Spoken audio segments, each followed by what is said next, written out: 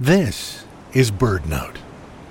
You might think that Key West is at the very tip of Florida, but not quite. Another 70 miles out in the Gulf of Mexico lies a cluster of tiny islands known as the Dry Tortugas.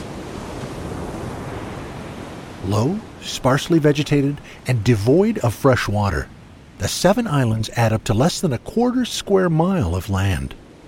For birds, these specks of land are vital. Millions of migratory songbirds fly north across the Gulf and Caribbean each spring, headed for North America.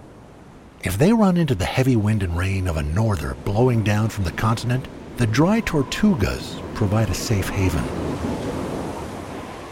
Thousands of storm-tossed birds, warblers, thrushes, cuckoos, and others will seek shelter on the islands. And migrants aren't the only birds to touch down here. The islands also host more than 85,000 nesting seabirds, many of them sooty terns.